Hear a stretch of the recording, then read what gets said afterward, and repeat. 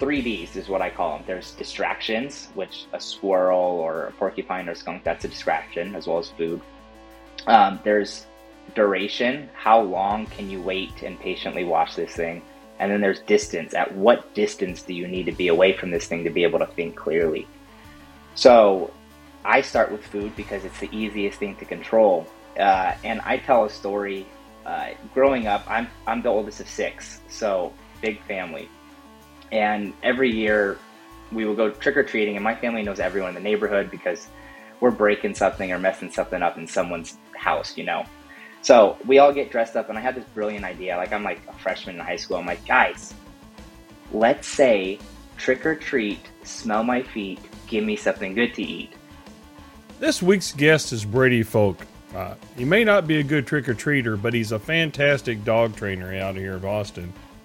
So join us this week as we sort of listen to his skills and his plans for how he works with dogs, some things that you can look for, and he's just really an insightful person that got into dog training sort of in an interesting way. Got a few rescues. I have a few rescues. We have a really great conversation. And he gives me a brilliant point that I use in my storytelling secrets. Stay tuned and listen. Hey everybody, welcome to the Doug Thompson Podcast. I am your host, as always, the Doug Thompson. And I have an interesting spin on storytelling today. There's some AI in this. We're going to sort of touch on a lot of things, but it's in a non-traditional way. I've got Brady Foulk here, he lives in the Austin area with me. Brady, say hi. What's up, everyone? How you doing? And he's a dog trainer. Actually, probably more of a human trainer to help train the dogs than the dog trainer. But Brady, how you doing? Yeah. Well, and how did you get started in this? Yeah, brilliant. I'm doing good. I got two puppies with me right now. They're napping, so taking care of my chores for the moment. But how I got started with dogs, I've loved animals since I was a little kid. I think most people do. Not everyone. Some people don't have dogs at all I've worked with. But personally, we had German Shepherds, Chocolate Labs. My parents did some breeding with them. But they were basically wild animals. My parents didn't really know what they were doing. So I thought, like, that's just what dogs were.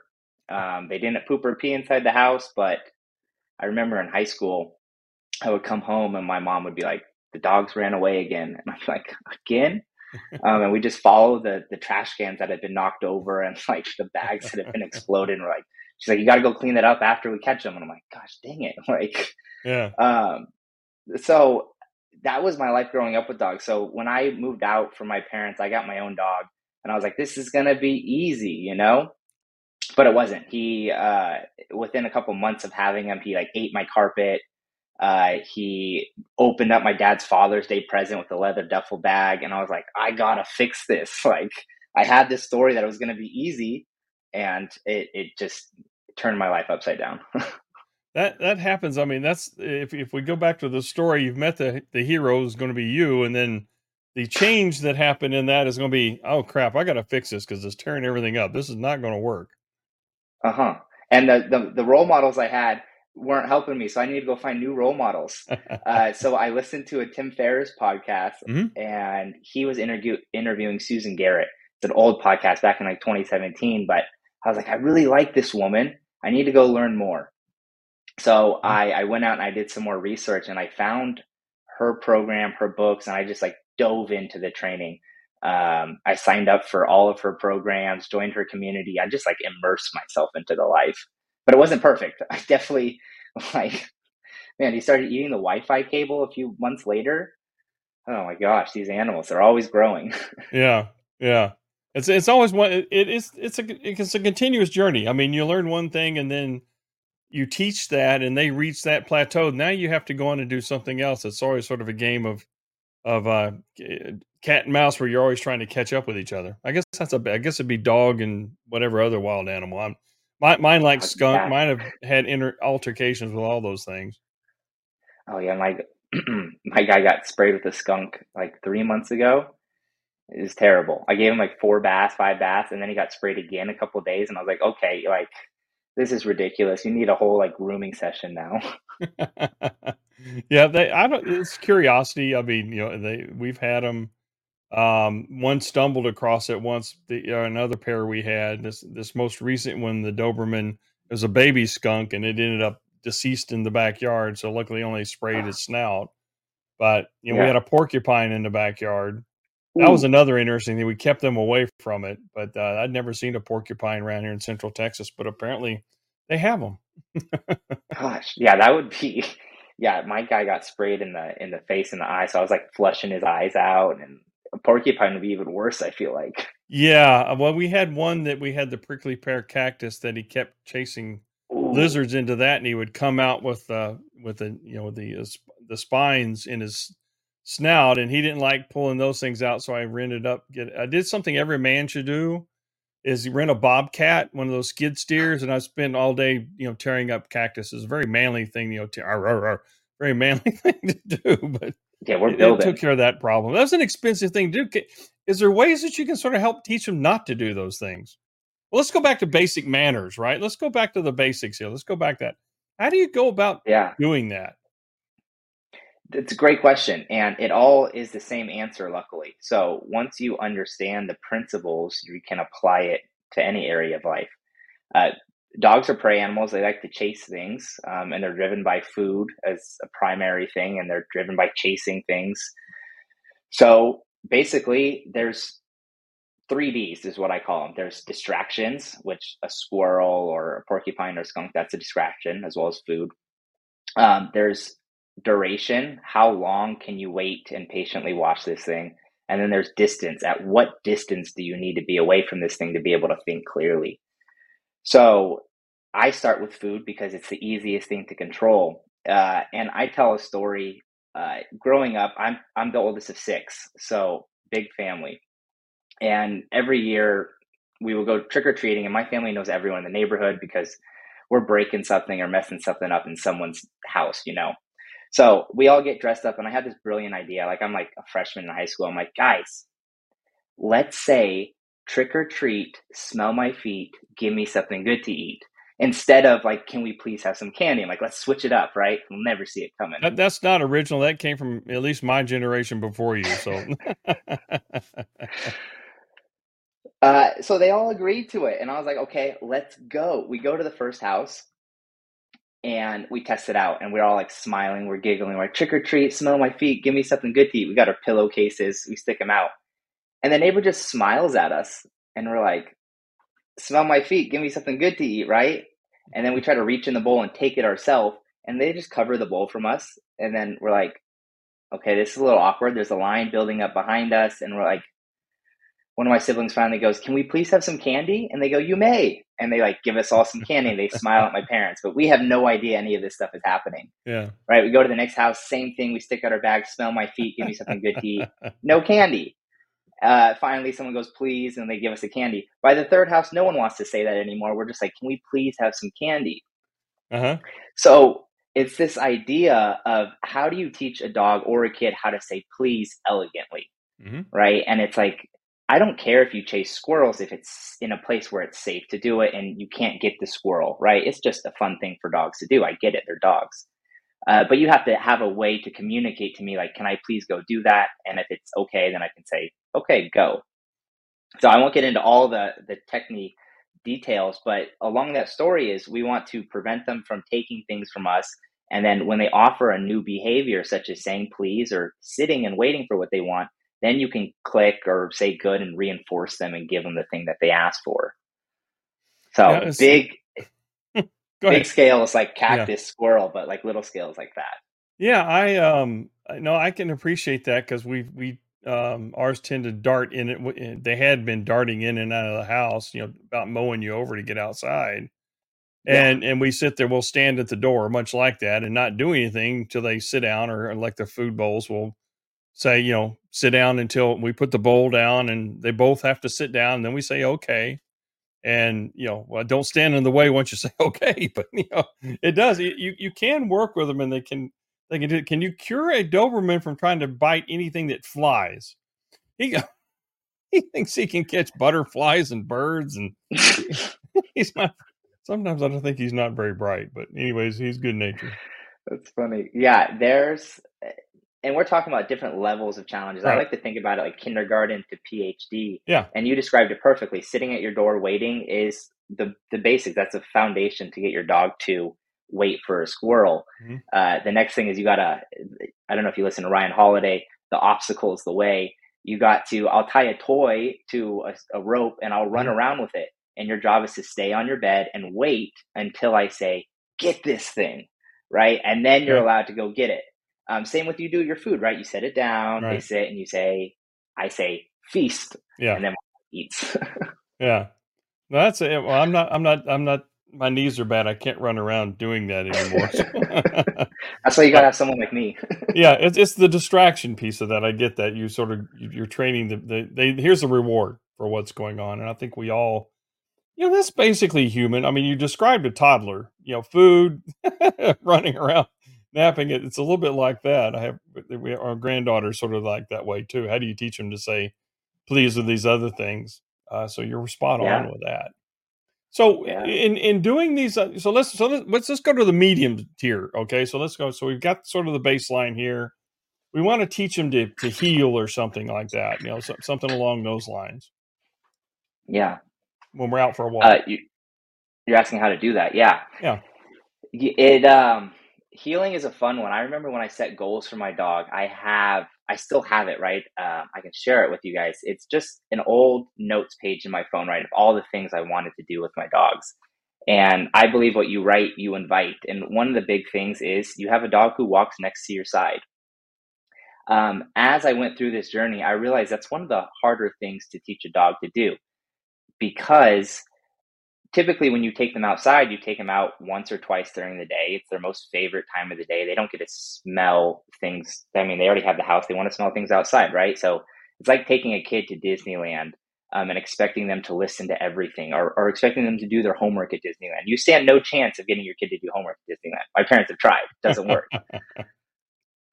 So I say all this to tell you that it takes practice. And the most fundamental thing I can give you and the easiest thing I can give you is pay attention to where your dog sees value. What does that mean? Hmm. That means when you give your dog the food, is he standing right in front of you normally? When you pet him, is he standing in front of you? When you give him a toy, is he standing in front of you? My dog, when I give him a toy, I take the intentional moment to turn myself and step into his side. And then I give him the toy at the side or the food at the side. So I'm showing him that all the good things happen right next to me, not in front of me. So most dogs learn their entire life, I need to be in front of the owner to do anything. So that's just a very subtle shift that most people didn't think about. And that's Yeah. one that I first learned about. And I was like, okay, I need to change where my dog believes that he needs to be to get these things. Yeah, no, I hadn't thought of that, but you're right. I mean, we train to where they go, and that's a valuable tip. Yeah, and it's as simple as asking your dog to sit, and then you take the moment to like step into their side. And then I use hallways a lot. I use stimulus control. It Mhm. helps. So like I'll line myself up to the hallway so the dog really only has one decision. He comes up next to me and he sits down next to me, and then I tap and I give him a treat. And then so they just want to come stay by my side all the time. Well, that's because I've And then seen. Go ahead. there's way more advanced stuff to do, obviously, but Yeah. there's a starting point.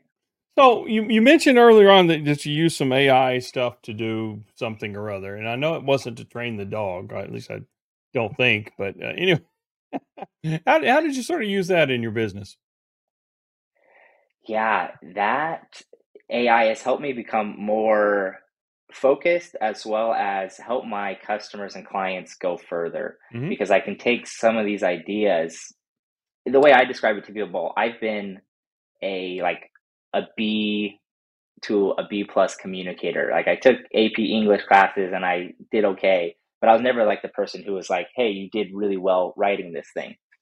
So AI has helped me take some of these ideas that I have and just put it into uh, a simpler format for people to understand in bullet points and outlines, and just take out some extra fluff that I have, as well as I use it to like plan lesson plans. I was like, okay, can you include these things and then like add breaks in between, and then I'll take it and I'll send it to my clients, and it's just like way easier for them to process this information than it is just to like listen to me sometimes. Yeah. So when you like customize here's the basic steps, right? There's some basic stuff that goes on, but then based off the dog and the owner and the environment, I'm sure there's a lot of variables that go into it. So when you have to like, okay, here's the 5 steps, but I need AI to sort of help me, and here's the variables you need to consider. I think you mentioned something like that. Yeah, you could add in like, hey, I'm working with food distractions or like toys or whatever it may be to like make it more personalized Hmm. for them. Um, but it's more so helping me write stories and lesson plans Hmm. and program like routines and stuff for them. So the stories are for the owners or for the dogs or? Good question. The stories are to help convey some of these ideas to the owners, but the dog, they go through their own story journey as well. I believe that you got to meet the dog where they're at, and so a lot of times I do board and trains, or even when I go to in-person lessons, the dog can be a little bit nervous at first. They're like, "Who is this person?" Or if they come with a little bit of baggage, every dog's a little bit different. So uh, you have to be a guide for them in a way that allows them to feel safe Hmm. and be able to experiment with failure. Failure is very important when you're growing. You have to be able to fail. And then as they get more confident, then you can add in more pieces to this puzzle uh, for them to follow along with. So they grow with the over the 2 weeks. Does that make sense?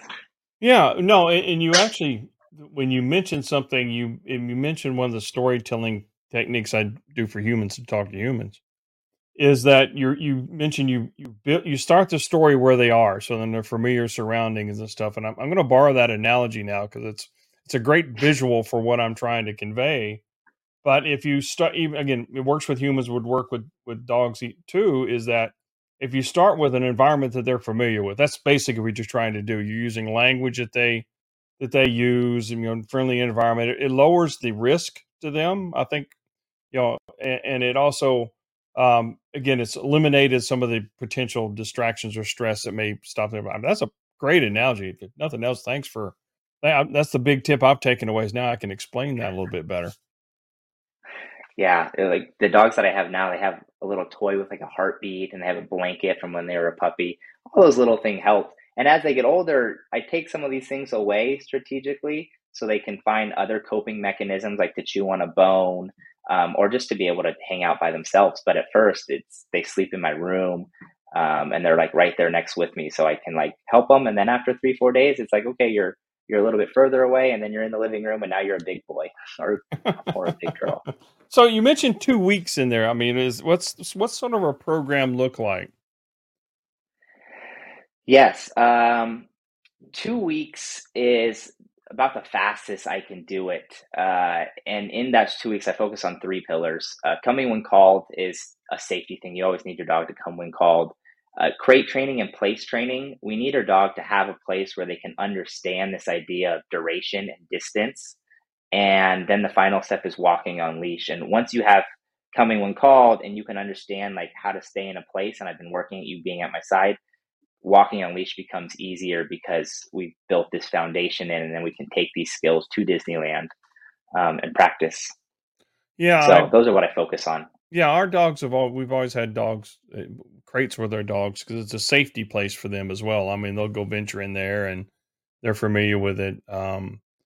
Although now they spend all, so the dogs are with me when I'm working in the office here, and so we just say go to work, and they Yeah. all sort of go down the hall to go find their bed to go go lay down here while we all work together, which is Yeah. interesting. The most dangerous thing that happens in there is the Doberman gets gas, and it's horrible. Yeah. It's like smoky out, and they're just passed out asleep. Oh yeah, yeah. It's like what something died. I don't know what it is. They didn't seem to bother them at all. But so what's the best way to get a hold of you? I know you probably have a working area and stuff on that, but and I know you mentioned we'll put some resources in the show notes, but just sort of give us a rundown on some of the stuff we can do. Yeah, you can find me on my Instagram. I share the stories of the dogs that I've been training, and I post like each day. And if you're diligent and you pay attention to some of the details, you can take these games that I play with your dog and apply them to yourself. So on Instagram, it's ND Dog Training. I have a link tree. You can download a free ebook too with some more stories like I shared today. And then on my website, it's newdirectiondogtraining.com. I like that, Um, Boyd. Thanks, Brady. Thanks a lot. It's I took something away that really didn't have to do with dog training, but it's a great analogy to use that. But there's some other training tips that you gave me as well. If you come across something to get the Doberman to stop chasing butterflies and stuff, let me know, and then we'll sign you up. But we'll put all that stuff in the show notes, Brady. Thanks for what you do. Thanks for helping make yeah, humans dogs' best companion, because it's really sort of that way around. It's up to us. The dogs, I've not met really a bad dog. I met a lot of bad owners, but the dogs, they're so much. They just want to give so much. We don't deserve them sure. in a lot of cases. I mean, the love that they give us. So really appreciate what you do. You got to get a lot out of it when things work. Yeah, for sure. There's no bad dogs. There's bad patterns, but there's no bad Yeah, dogs.